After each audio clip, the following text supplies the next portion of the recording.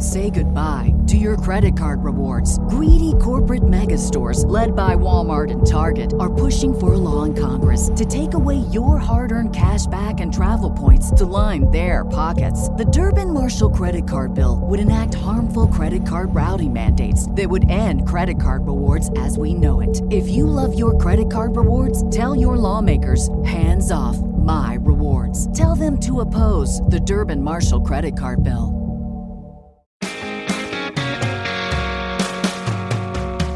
Welcome to another episode of the Dose of Leadership podcast, the show that brings you inspiring and educational interviews with today's most relevant and motivating leaders. Each episode is dedicated to highlight real-life leadership and influence experts who dedicate their lives to the pursuit of the truth, common sense, and courageous leadership. And now, here's your host, Richard Ryerson. Hey, welcome to Dose of Leadership. Happy, as always, you're tuning in to another episode. It's a fantastic episode. Gabby Reece is on the show. Not only is she a volleyball legend, but she's an inspirational leader. She's a New York Times bestselling author. She's a wife. She's a mother.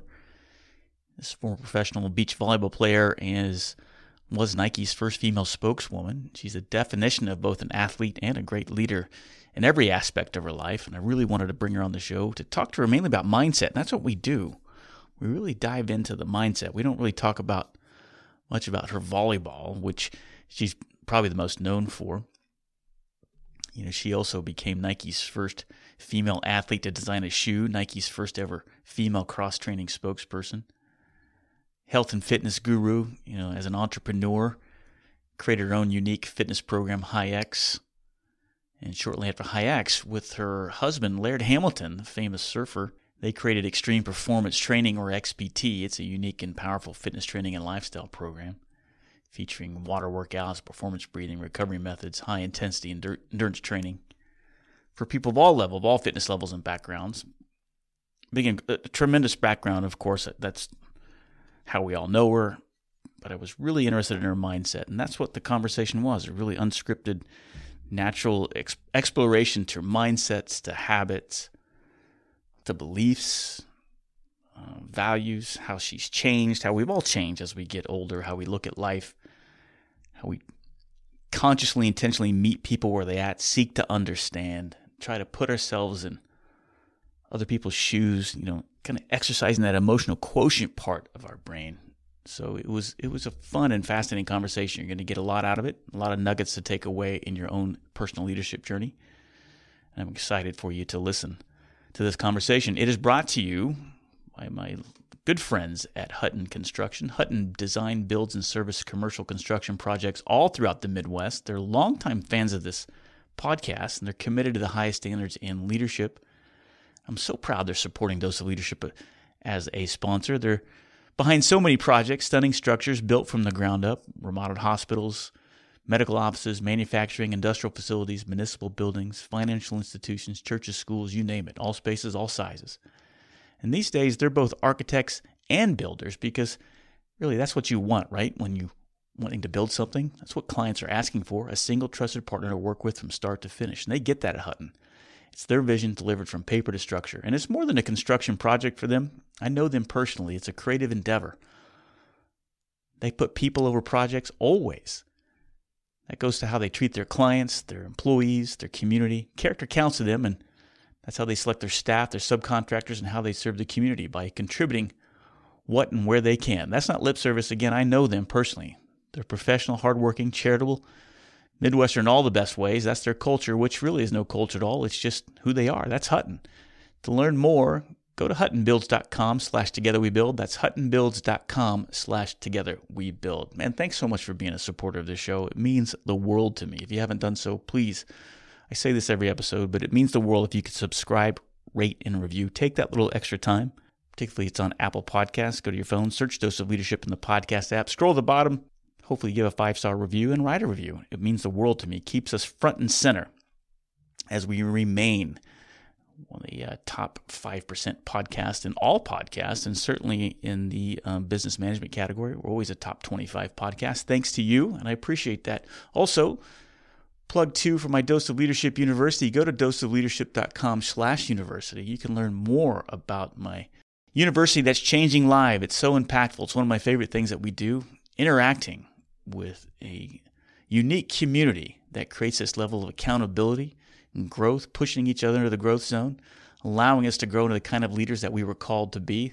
The Dose of Leadership University is your hub of leadership knowledge, support, community that delivers this impactful interaction with like-minded leaders, mentors, entrepreneurs who are searching for significance just like you. If you're an organization looking for professional development, this is a perfect tool. For 6 months, you can sign up, $1,500, get a group discount if you get 5 or more of the same people coming to the program. You can learn more all about this on the landing page at doseofleadership.com/university. You can also watch some testimonials, watch a little video that I have of myself, but also testimonials of my actual members and people who are now mentors, other people that you will interact with and help you become the leader you're meant to be. That's doseofleadership.com/university to learn more. Thanks so much for tuning in. Now let's get on with this great conversation with the one and only Gabby Reece here on Dose of Leadership. Well, Gabby Reece on Dose of Leadership. I can't believe it. Welcome to the show. Thank you. So exciting to talk with you. You know, it was interesting. I was surprised to learn that you didn't start playing volleyball till you were late in high school. I was kind of shocked by that. Well, I think, especially this day and age, everyone gets so, kind of focused, so specialized so early. And I grew up in the Virgin Islands, and I actually, kind of played a little bit of volleyball because I was so tall, very tall early. Yeah. But I didn't.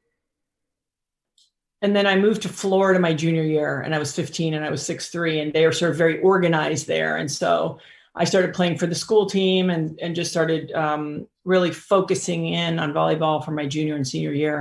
And it went from there. Did you find that were you athletic before that? I mean, were you really involved in organized sports well before volleyball? Nothing? No, I wasn't. I kind of grew up pretty freewheeling. Like I said, if you grew up in the Virgin Islands as a non-local person, so my father's from Trinidad, but right. I moved down to the Caribbean when I was very young. And usually, in those days too, it was the 70s. It's like, what were my parents doing? So most of us were pretty freewheeling that we were down there anyway. So quite frankly, I never thought about going to university. I never put much thought. I wasn't interested in performing well in school, not really. And I probably didn't consider career at school. And even then I sort of was just going where things led me versus right. I had some big plan in my mind. Yeah, it's interesting. I was going to say, what was the dream then when you were a kid? I guess you were just kind of thinking of getting to the next summer or the next event, right? You weren't even thinking about that. Yeah. So I thought I would probably work at a gift shop. Right. Were you a disciplined kid? It didn't sound like it. I mean, so you were disciplined? Yeah. Where did that come from? Highly disciplined. Where did that come from, you think? And not in an uncomplimentary way, but my parents are very loosey-goosey. I mean, my father passed away when I was 5, but when I ended up sort of reliving with my mother and my stepfather, and I was very internally structured. So if a place was not organized or clean, by the time I was 9 or 10, I would clean it and organize it. I was always, I think, looking for places of homeostasis organically. And also I'm not a big self-destructive person. So certainly I acted out a few, couple events of rebellion because I was frustrated with some of my home life, but overall I was a pretty self-protective person. I wasn't into, experimenting at a level where it could, or it may or may not go wrong. I was just internally oriented that way. And it's funny because I have 3 daughters and one of them is very much like that, my youngest. And and this was like me, I had a very punchy mouth, I could really infuriate the adults around me, and I was combative and non-compliant and you couldn't leverage me. However, I probably wasn't going to go off the rails. Yeah, you had enough internal. Yeah, that's interesting. I wonder you said because the parents were loosey-goosey. Again, I'm not a psychologist, but I'm just thinking because you were trying to get, I get what you mean, because I see how I got real fastidious about cleaning and put things in order because I didn't see that in my parents. It bothered me. Right? Does that make sense? And I'm looking, and I was trying to tether myself to order and probably, looking and knowing a little bit more now about fight or flight. Like if a person starts wiping down the counter in the kitchen, for example, other than it really like someone just ate or spilled something there, it's actually a mechanism where we're trying to keep ourselves from fight or flight. So we're sort of going like, I can control this environment, this little space of real estate. And so now looking back, it was probably also me trying to control something, that there would be order and I could start something and complete something. And it was probably a reaction of to control, to control something. Yeah. And to kind of it's interesting about it because even when I'm talking about some of the coaching that I'm doing, it's kind of been exposed, talking about kind of, that is our default state as human beings, kind of this, I don't know what they call it, the alligator brain, the lizard brain. Again, I'm not a psychologist, but that fight or flight or kind of appease, that's how we're wired as human beings from however eons ago. And so that plays into, even as we come into adults at some point, I mean, that kind of feeds this kind of, we're either a victim of something or we're either going to take control of it and get aggressive with it, or maybe we jump in and try to rescue somebody, all that kind of based on this kind of fear and lack of control or trying to get control, right? And so to move it to the front part of the brain, that's where we start taking a pause and looking at things and like, how do I choose to respond to this? How do I harness anxiety? I think it seems like so often that we look at anxiety and fear as a weakness, or a culture makes it something to be like it's abnormal, but everybody deals with it. And I think that the people who go one path or kind of stay in that kind of drama anxiety is that the people realize that anxiety never goes away. The fear, the uncertainty never goes away. The limiting beliefs and the self-doubt never go away. That comes up time and time again on this show. And that was kind of an aha moment for me, 10 years ago, like, oh, you mean this person who's accomplished so many great things has the same limiting beliefs and fear, and they still go back to that time when they were a kid or whatever, but they just get used to it and they harness it. I don't know. What do you think? How does that resonate when you hear what I say? Yeah. And I think there's even maybe the next layer to that, which is, if you ask a lot, like to your point, if you ask a lot of successful people, oh, why do you think, people ask me this many times, why was I always what appeared that I looked ahead and I was I was moving through my career and diversifying and doing all these things. And I was like, well, fear keeps you super alert, right? And so, I've used even the analogy Wayne Gretzky, who I know a little bit. When you learn about him, he drives under the speed limit. He's a very conservative guy. He probably didn't like to get hit when he was young. Like there's hockey guys who don't care about getting hit.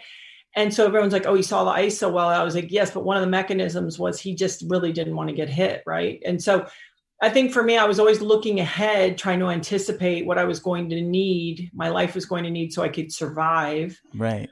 And you get to a place where you go, okay, it's powerful, it's great, but it's not the best place we can work from, right? Yeah. I think the best place to work from is to recognize that you have these things. And then the next layer, I think, besides the controlling or just managing it or putting systems in place to override it and be successful, is to find your small ways to surrender, is to really say, I'm wildly uncomfortable. Maybe I can't solve it. Maybe I can't wrap it in a bow. And I'm going to find the way to actually ride it out, which is sort of hopefully like the evolution that we can go through, where we can, and then reframe it. So if somebody, for example, in my 20s was mad at me, I maybe would try to fix it. And maybe if I felt it was unjust and I was in my 30s, I might get aggressive. Right. And now what I'm trying to do is actually go, well, wait a second, does this even have anything to do with me? And accept that maybe that is the way that it is. And so I think there's like levels of trying to go through that, because when you see people, certainly by my age, if they're so in control, the deficit or the crash or the non-reality gets bigger and bigger. Like I have a schedule. This is what I do. I control things. I'm a boss. And then it's like a slow death. You don't change. Yeah. It's almost like when you're saying that, I think about when I'm in my 20s, I thought it was all about slaying every dragon in the room. Like, I'm going to kick ass. I'm going to be a name. I'm going to take names. I'm going to do this. I'm going to slay every dragon. And I wanted to show you I could slay those dragons. And it was all about, and I'm still believe it's all about being a dragon slayer. But I think now, to your point, there's so much more value in to be able to sit there and realize that I have a choice here, and to kind of be calm and to say, what am I trying to accomplish here? What is the ultimate outcome? And then I get specific about which dragon I'm slaying. That's what I heard you saying that, right? Every time. Yes. And make it about the pursuit of excellence and expansion and experimentation versus I'm going to show everybody, I'm going to prove it, I'm going to crush it. Because then what's motivating us, I think that's totally fine in our 20s and even 30s. You know, men, they've got more testosterone. I mean, again, there's also, the more we're conscious of our biology and understanding so many of these things are natural, but then how do we keep them working in our favor is very important. Not being led by our biology, but being like, oh, okay, I understand why that is, you know, it's there. And then to then maybe go transcend occasionally, if we can pull it off, to the more kind of spiritual approach, emotional approach, intellect, you know, kind of using that and saying like, oh, wow, this person's coming at me. And my tendency would be to go like, I'm going to put you on your back, but then to be like, you know what, let me see if I can approach them with some loving kindness and diffuse it and see where we go there, or go into situations with the idea of solutions and solving versus I'm going to win.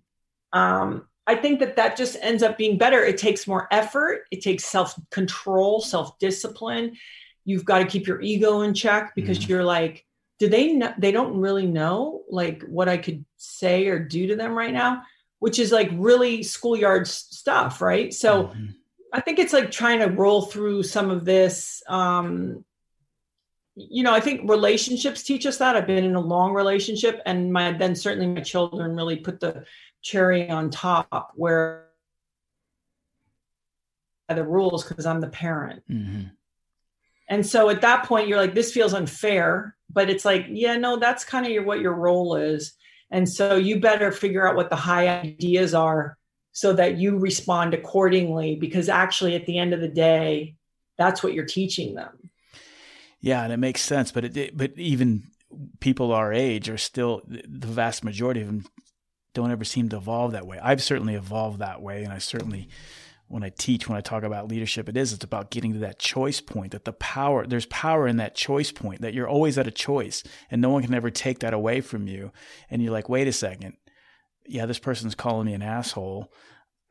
There's much more power trying to figure out, why is this person calling me an asshole? You know, maybe he's got a point. Maybe they don't. But at least if I try to seek and understand why they're trying it, that's the ultimate achievement, or the ultimate goal. Yeah. Anyway. And I think for females, it gets even a little, you just have another little thing to deal with, which is typically, and it doesn't mean there aren't males that aren't dealing with it, and it doesn't mean there's not females that don't deal with it, but typically, right, we're taught to make it all kind of nice. And I think there's something interesting when you can get to a place where you're comfortable with, we aren't going to agree, and you're never going to like the way that I'm doing it. And you might even go and like, you might even dislike me a little bit, especially if you're talking about a working situation, right? If you're talking about leadership, and if you're maybe someone in a space where you're in charge of that space or whatever, it's like really learning to gracefully be okay with that. And not try to fix it or come out smelling, you know, like a rose, or getting someone to see it your way. It's just being like, oh, okay, I can appreciate that, you know, that's just kind of the way it is. Yeah, it's about adding value is what I heard you say there. I mean, if I can sit there and try to, no matter what's going on, if I can come at you and approach you as like, okay, how can I add value to what's going on here? It puts things in a whole different perspective and certainly allows my reaction, even though I may feel like choking you out or putting you on your back because of what you're saying. If I seek to understand and try to, because most of the time, if it's aggression or some sort of dysfunction coming at you, it goes back to what we were talking about as we started this conversation. It's always coming from a place of lack or fear. It's never coming from a place of abundance ever. And if you understand that, you can kind of look at them a little more empathetically. Well, and then you're always also looking internally instead of externally. So there's still always that constant level of accountability, constantly being, like you said earlier, like, what have my words been? What have really my thoughts been? What are my intentions? How have I handled this? And so I think also that gives you that space because you're not reacting to the external all the time, to constantly be like, well, you can be honest with yourself. You could have maybe handled that better, or really you might be saying you wanted this, but you were really acting in a way that you were pushing for that. Yeah, right. So there's all those nuances that, that gives you the room to be able to explore that a little more. Yeah. Yeah, makes sense. I'm talking on a higher plane, but I still lose it like everybody else too, right? It's easy to go back into that dramatic scenario because it's our default state. It's easy to go into that, It's easy. Well, yeah, and it's an impulse, right? Right. It's just impulse. So we're just reacting on impulses. And then if you want to get into like the science of it, then your neuroreceptors that do that are more dominant than the ones that are passive and contemplative. And so then we start to cultivate and develop not only physiological, responses. So and then our environment, and then, probably then we have these certain dynamics with friends and things that reinforce it. And it can go on and on. Yeah. I'm sitting there thinking, and I was reading some things, have you ever read Atomic Habits before? Have you ever read it? Oh my God. It's so good. Yeah. And I was thinking when I was telling my wife all about it. And in this mastermind group I'm in, some couple people said, oh, you got to read it. And I don't know why I didn't read it earlier, but it's so good. But I was thinking about you when I was kind of reviewing some of this thing this morning, where it was talking about kind of the difference about goals and how I'm going to paraphrase this. I might goon it up, but we never rise to the goals that we set. We always settle down to the systems we have in place, if that makes sense. And you seem like a person that kind of understands that. You don't seem goal oriented. You said something earlier that made me think that you're not goal oriented. You embrace the system, I guess. If does that make sense? Is that you? If I'm saying that right? Yeah, I think I draw vague maps because I think you have to have direction of some sort in which to lean forward into. And I think also as you start to drill down, as you become, more focused into what's happening, is making sure that the right environment is in place. But you can't crystallize that until you move further into the journey. Yeah. Whether it's having a company and at first being like, oh, well, this seems to be happening. And then all of a sudden it's like, well, who's in charge of this? And then it's like, okay, who's got this job and that job, but you don't do that in the beginning. And conversely, same with training. It's like, I liked volleyball. I got closer to it. Then it was like, oh, well, wait, what team am I going to play for? Then it became, well, who is going to play with me? And then it was like, well, who's going to coach? Then it became, well, what supplements am I taking? So I think as you go, you start to really fine tune things, but you can't think about all of that or put it ahead. It's basics. And then it starts to get, more specific and focused and refined, because you actually have to go through all that to understand what it is that you think that you're going to be needing. Well, what about you? Do you, like in just your everyday life? I mean, how intentional are you about, this is the type of person I want to become? I mean, is that something that you're passionate about? Like, do you sit there and intentionally go, this is the type of human being I want to be. This is what I want to do, right? How important is that to you? It's always been important to me. I think since I was very young, and this is not bashing my family, but I saw some behavior that I thought, oof, not only does it go nowhere, I don't actually really respect it. I was aware of like this idea of trying to act in a way that was respectable, that somebody I would be like, hey, listen, even if I don't agree with you, I'm going to respect you. I've had coaches, I have friends where even in the moments where we're not, or teachers, where we're not 100% aligned, because when are you with anyone? Sure. Never. Right. But it's like, no matter what, I respect you because you say you're going to do what you say, you're truthful, you show up, you work hard. So there's certain things for me. So I think that's always been a very important thing for me, because I also thought that they were the things that when you looked in the mirror, that you'd be able to tolerate yourself.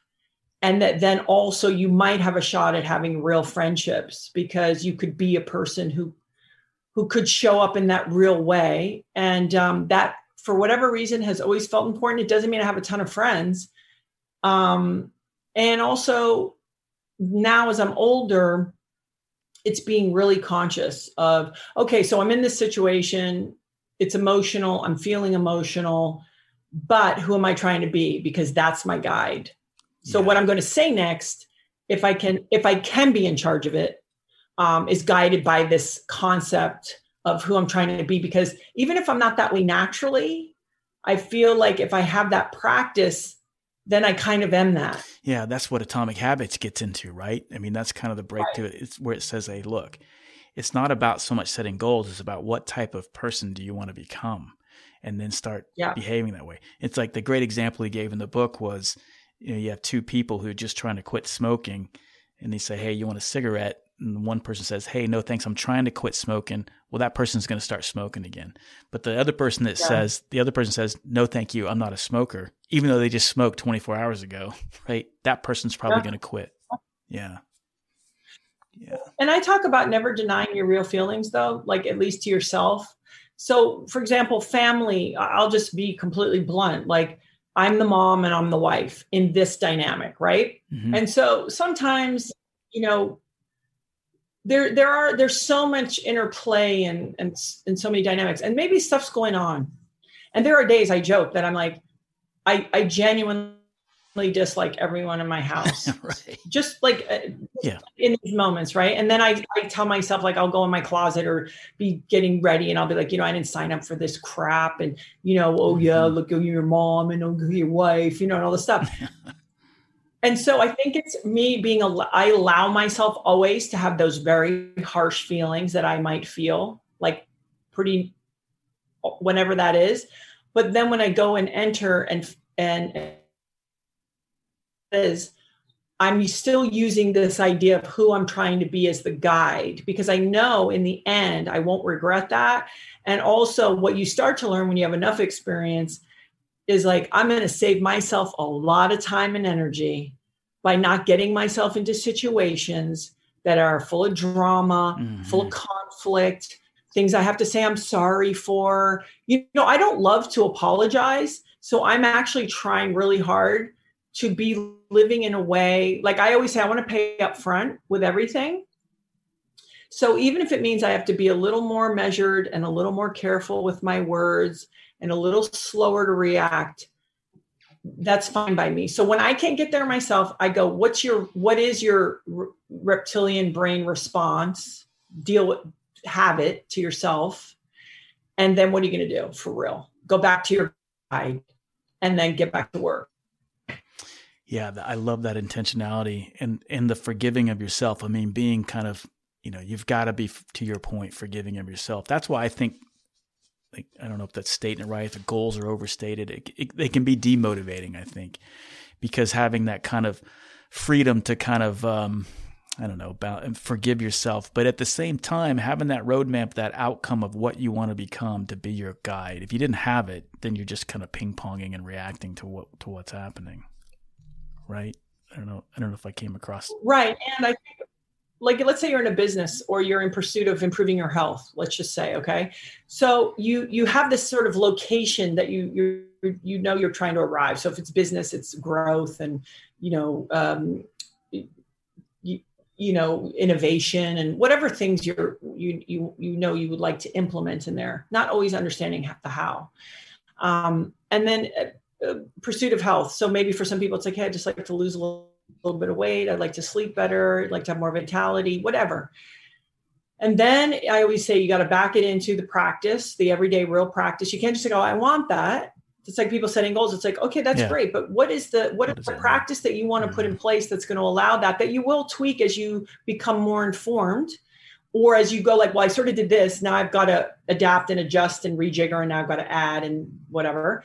And sort of, I always feel like when you do it that way and you're really clear with the practice and you're showing up in the practice and you have the discipline, and you don't make excuses or blame anyone to the best of your ability, you will arrive at the goal.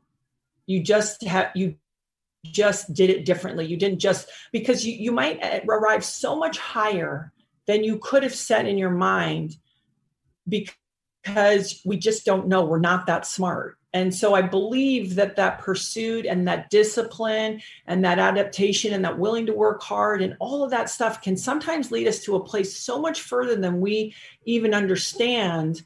And what's kind of cool is, I think what happens is people will, and you can hear this from athletes all the time, or guys who go like, I just wanted to be rich. I thought that would solve it. I just wanted to win the Super Bowl. I thought that would be it. The problem is, so we have these goals that we set for lifetimes. We get there and it's like, oh, wait, that's not it. So the other way, you're kind of never bummed out or disappointed because that wasn't actually the goal.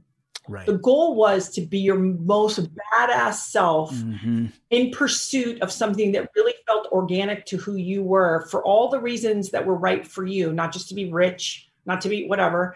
And I think then we're not disappointed, because then we lived in that journey the whole time. Yeah. And then it's like, oh, wow, this is kind of cool. Look where we are. So for me, but also I'm not so like, I want to be the king of the hill. I've never really thought that way. But the way I work is like, I want to own the whole thing. I don't want to be the king of the hill. Hey, we're about halfway through the conversation, and I wanted to take the time to introduce you to Ben Hutton, the sponsor of today's episode.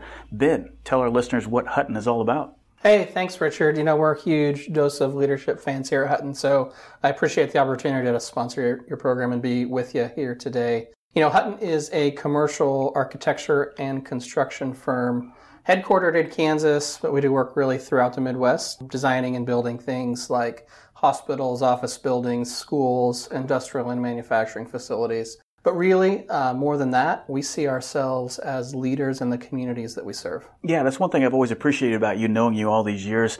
I love your intention around leadership and your vision as a company. So what do you think makes Hutton different? Sure. Richard, our purpose is to build life into our employees' dreams, clients' visions, and communities' future. We really start with putting our people first, and then we keep people at the center of everything that we do, which really means we walk alongside of our clients from the very first thoughts they have about a building all the way through completion and then maintenance into the future. I love it. That's why I'm glad that you're a sponsor of this show, Ben. So great. How can people learn more about your company? Yeah, so to learn just a little bit more about us, you could go to huttonbuilds.com/togetherwebuild. Great, Ben. Thanks for being a sponsor. Yeah, I love, that's what when I was talking about falling in love with the system, because it reveals so many more opportunities and doors that you can't even see when you're just saying, I want to lose 10 pounds or 15 pounds or 20 pounds. And instead you change your mindset to like, I want to be a healthy person and have a healthy lifestyle. That's a completely different identity than just losing 15 pounds, right? And it's sustainable. That's the thing. And it's sustainable. Because even if we get to the weight loss thing, you better understand how and why, and then your motivations have to be deeper and richer. But let's say you do buy the company, own the company, you're the boss, the CEO, eventually you won't be. So what has to really happen is, what has to feed you is not the external, again, that whole external experience back at you, but that feeling you were able to achieve for yourself by going through it, by getting up when you got knocked down, by the relationships that you developed, by going through something with people. because you realize at the end, then it's probably really all that it's about anyway. Yeah, for sure. For sure. And you're much richer. What a much richer experience to go through it that way. And to your point, and it's much more exciting and it's sustainable and it reveals things to you that you weren't expecting. Yeah, and that's completely different than saying dreaming big and saying shoot for the stars and yeah, okay, that sounds good. It's kind of like when I've asked companies when I've consulted them, what's the outcome? What do you want? Well, I want to be $100 million company, and I'm like, well, everybody wants to be $100 million company. What does that mean? What does that look like? And you start doing that work and going through that process. Like, what does a $100 million company of this organization, that brand, what does it look like, feel like? What are your employees saying? What everybody's saying?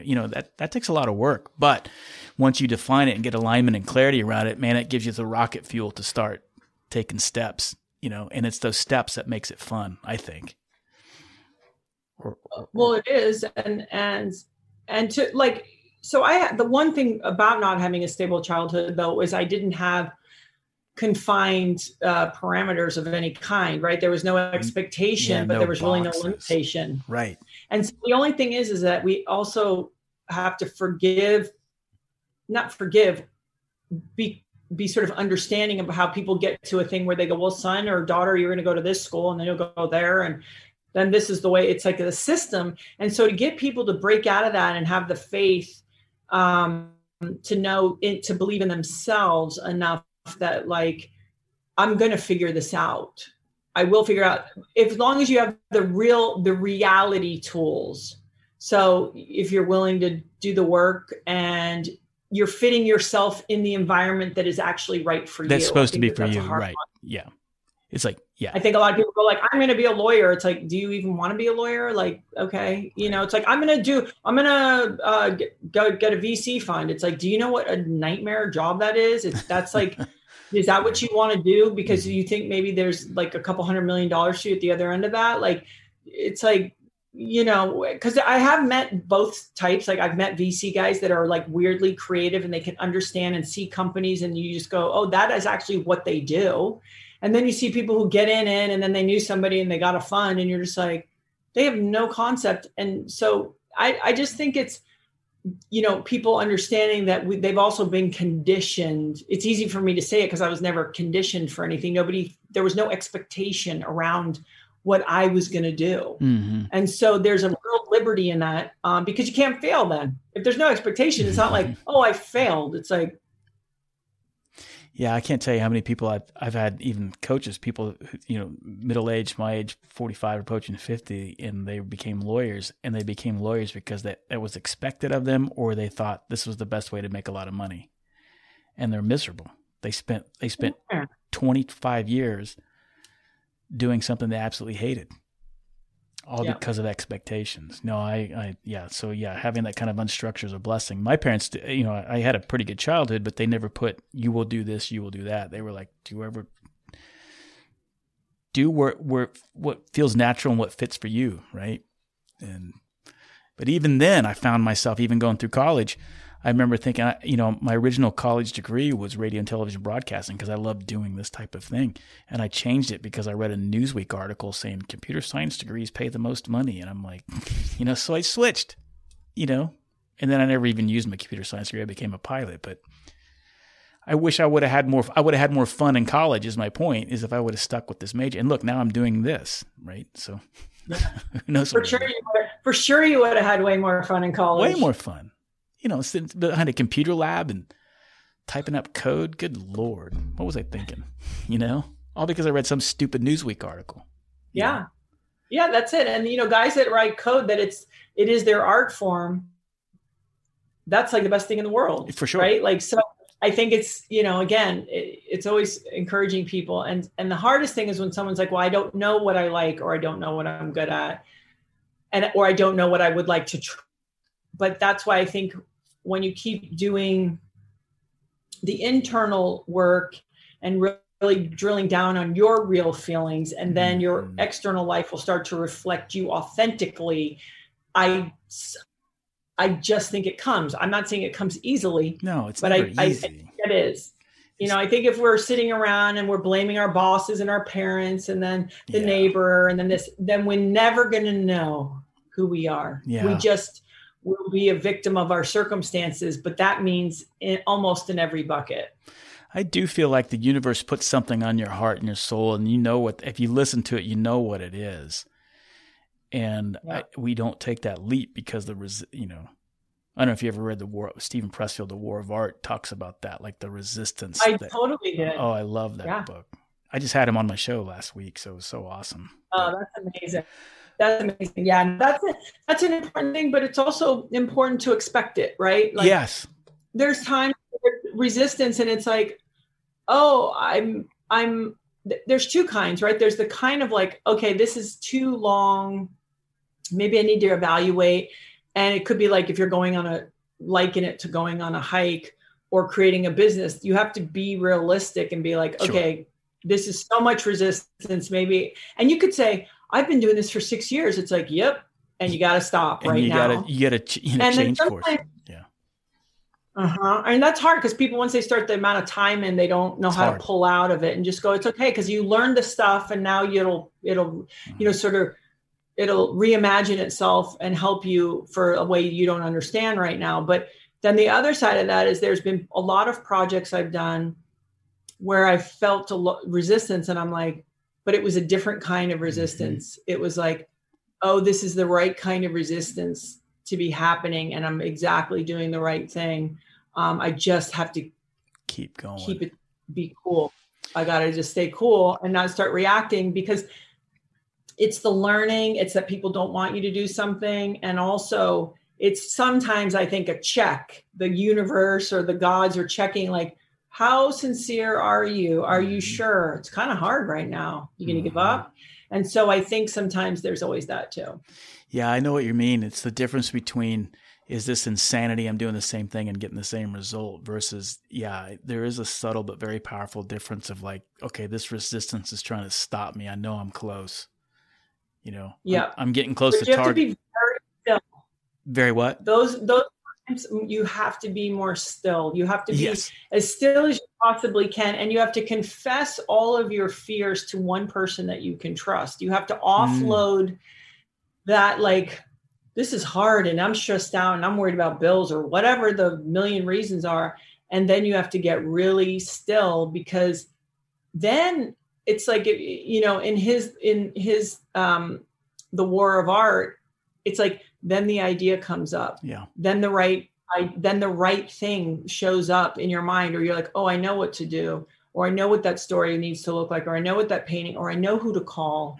But you can't do that when you're just, circling around. Doing this and holding on tight. And you're right.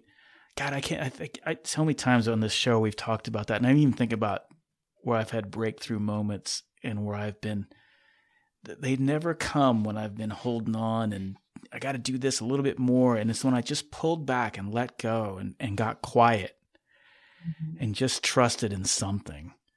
And just like, but still did the work. It's not like when I pulled back, it's not that I was like, just sitting there hoping that a pot of gold is going to land in my lap. It's like you still made the calls, you still reached out, you still did that. And and every significant thing that has happened to me in this journey, it never came from the direct efforts of the cold call, of the email, of this phone call. But while I was doing all that, then something came around from the backside, and it was way more impactful than. Does that make sense? I see you nod your head. Yeah. Oh yeah, no. I think that is the way. It creates the room for the the whisper to show up, whether it's from another person, whether it's from your own gut, wherever it comes from. Are you a spiritual person, or are you like, what do you do? What do you believe? Are you a meditative person? What do you do? I'm a person who, I'm the person who doesn't like to take a bath and get a massage because it just takes too long. My husband laughs at me because, I'm pretty hard on my body. And one of the things that would be smart is if I got worked on once in a while, and I'm always like, oh, who's got, whatever. So there's a part of me that, and this is something I'm always working on, that's a little bit of an over grinder, like almost it's like a default gear. Yeah. Maybe it's more comfortable than like relaxing. right? Which is something I have to look at, because it's like, oh, what? You don't want to be quiet. You don't want to, like, whatever. Right. So what I have developed over the years is I do a lot of active meditation, which is sort of realistic too, especially when you have children, which is anytime I'm alone in my car, if I take a walk, shower, I immediately will just get really quiet and check in. And so I've implemented that into my daily life. I do have it occasionally around my fitness program, routines, breathing and things like that. So it's a dynamic way to get meditative, which is more agreeable to my personality. But when people ask me if I'm spiritual, to be honest, I am more confused than ever as far as, like, when they go like, what's it all about? Right. And the universe and the universe and the universe inside the galaxy of the million galaxies. So I'm at a place of complete, it's like when I remember when I was a kid, I think I was 6 or 7. And it was like, the concept of eternity. I was like, okay, but what do you mean? Like, it doesn't begin, it doesn't end. Like, your brain, you're just like, what? You can't wrap your head around it. And so, yeah. And I think I'm at a place where I have complete acceptance that I just can't wrap my head around it, but that I understand there is something so much greater going on and larger than me. And one of the things is that the rules are super clear to me. Mm. That is the thing. So if people talk about, like, if you want to use like Christianity or Catholicism as a template to create order and to have really direct rules, loosely, I don't care how long someone's skirt is, that doesn't bother me. And let's say a girl and a guy have been in a long relationship, but they're not married, but they're making love. I'm okay with that, whatever. But I am so clear about the rules, about, the internal sort of right and wrong. Yeah.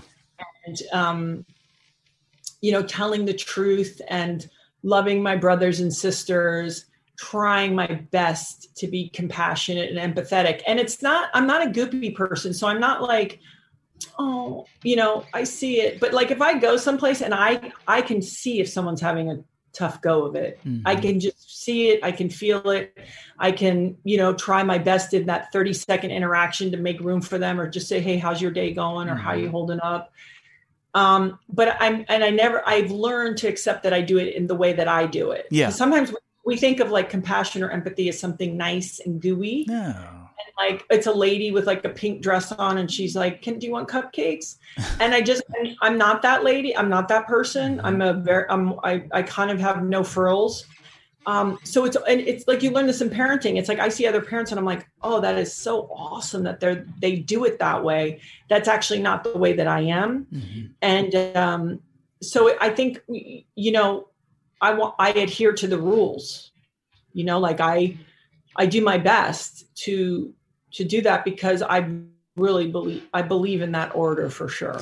Yeah, I'm with you on that. I've kind of surrendered long ago that I just, it's too big for me to figure out, but I do think there's something bigger than ourselves. And I'm with you. Like these laws of leadership and love, no one invented them. They just exist. They're in the ether there for you to latch onto. You don't have to write a book, get a certificate, get a degree to understand any of that. It's just kind of there for the taking. That's how I see it. And I'm with yes. you. And if someone in the Middle East wants to call their God Allah and someone else wants to call, I'm beyond comfortable with that, because I understand. I have not one inkling of understanding. Me too. All of the complexities. Yeah. And I just honor all of it, because it's like, who the hell am I? And, right. But I know that there is like the top side and the underside. Like, I feel that there is sort of on that we couldn't possibly really understand. And so I want to try my best to, sort of participate in being in the side where maybe once in a while, I can be part of like the team that's trying to like make it a little improve. Better. Yeah. And I think that's kind of what where I've also resigned too is that I really think the only universal obligation we have is to make the place better than we found it for the short time that we're here. And if that means, like you said, recognizing that, man, this person isn't in a good space and it's a cashier at the Burger King, and can I do something to alleviate that? Not in a grandiose way and me take, hey, look what I just did. I just gave $20 to this cashier. You know what I mean? That stuff makes me sick as hell. I hate it when people do that. But you know what I mean? Like, what can I do to add value in this transaction? Even if it's a micro transaction, how do I add value in it? That's what I think we're obligated to do. I don't know. I think it's important, and when we approach it that way, it seems achievable. And I think it's also, we're here to learn, we're here to improve. So the other job that I'm trying to do is, stay humble and stay open to my foibles and to, like, even if it's like, I'm not progressing in change, mm-hmm. that I still am paying attention and going, there's that trait of yours that could you just do it a little differently or better? And so I think it's just, I tell my daughters, don't be a liar and don't be a victim. And I think it's really important. And the flip side of that is also, though, I would like to say that I have come to a place in my life where I'm very comfortable with not engaging in certain dynamics that are not good for me. Yeah. So let's say you've had a friendship for 20 years and you just realize, like, you've been doing it because you've just known them, but it's not really what makes you feel comfortable. It's not so. There's a harshness that I've also developed, which is, hey, I love you, but this doesn't work for me, because you start to realize how short and precious time is. So I don't want it to all be Pollyanna. There's a part of me that is very harsh, and maybe could be even perceived as ruthless, but it's like, hey, I'm not doing that. Yeah. It doesn't serve me. And I think that's important. We have to, we could do more of that for sure. Oh, it's such a fun conversation. What's next for you? What are you excited about? What's coming up?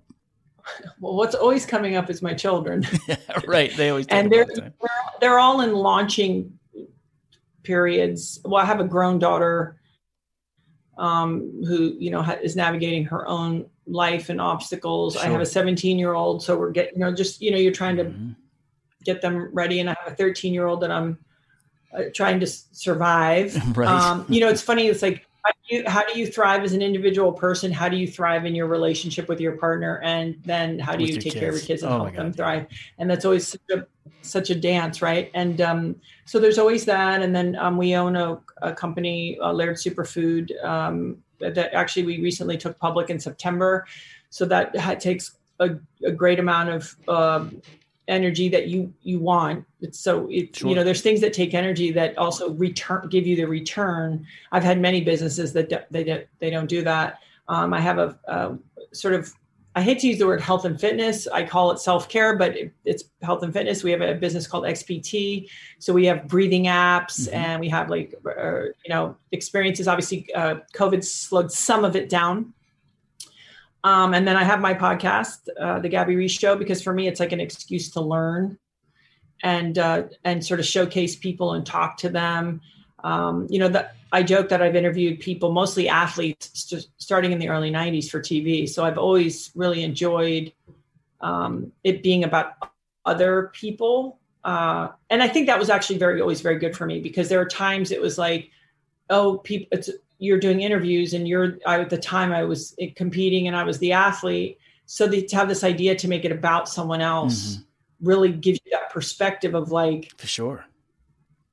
And even my husband, there've been many times I'm just Laird's wife, and so it's something really good, because it's important to know that we're all somebody and we're all nobody. And once we can get really comfortable with that, then we can, kind of get on with that. So I think that all those things are things that I'm excited about, and my own training life, I enjoy my training, even if it's challenging, and just, finding new ways to improve here and there.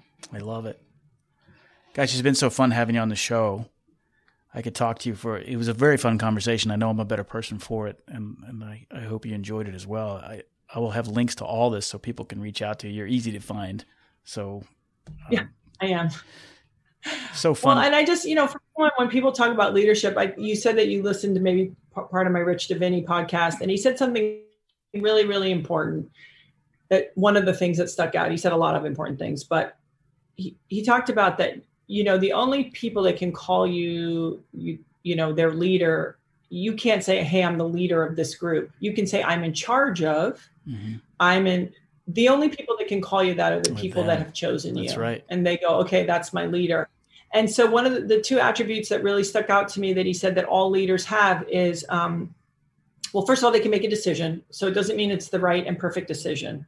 But right behind that is total accountability. So what that means is if you're going down the road and you made the wrong decision, you can go, hey, guys, I'm wrong. We got to pivot and we're going here. And so just to remind people that you're not going to enforce your will. That's not what being a leader is. And ultimately, it's actually creating an environment to elevate everybody else around you. That's right. And that's the real power. If you think being a leader is the one on the top and the person who gets all the thing, it's like, that's actually not it. Nope. And so just to remind people, since, you're talking about leadership, that, you're really of service. That's right. You're of service. Is that you're there to remove the obstacles and elevate those around you and make them, that's where the real magic comes. I think that's a great way to end it. Gabby, that was beautiful. Thanks for coming on the show. It was so much fun talking to you. Thank you for coming. Thanks for inviting. It was so fun. And I wish everyone, great pursuit. Yeah. Thanks, Gabby. Hopefully we can do it again. There's so much more to explore. Thanks for coming on the show. Okay. Aloha. Hey, thanks so much for tuning into the show. I hope you got some value out of this episode. If you did, please do me a huge favor. Tell somebody about this show. Tell your spouse, tell your kids, tell your coworkers. Let them know about the value that Dose of Leadership brings to your world. Go to doseofleadership.com. You can learn more about my services. If you're looking for somebody to speak, teach, or coach about leadership, I'm your guy. I'm known for my ability to transform individuals and organizations, teaching them the concept of creating a culture of decentralized leadership. I do think that is the secret sauce to facing all the challenges that we face today. Thanks so much for tuning into the show. I look forward to the next time we're together, and until the meantime, make it a great one. Save big money on plant protection supplies, now at Menards. Defend your garden with Triazicide Insect Killer. Its fast-acting formula protects lawns, vegetables, and many other plants. It kills more than 260 insects by contact, above and below ground. Choose from ready to spray, concentrate, or granular. Save big money on Triazicide Insect Killer at Menards. And check out our weekly flyer on Menards.com for all the great deals happening now. Save big.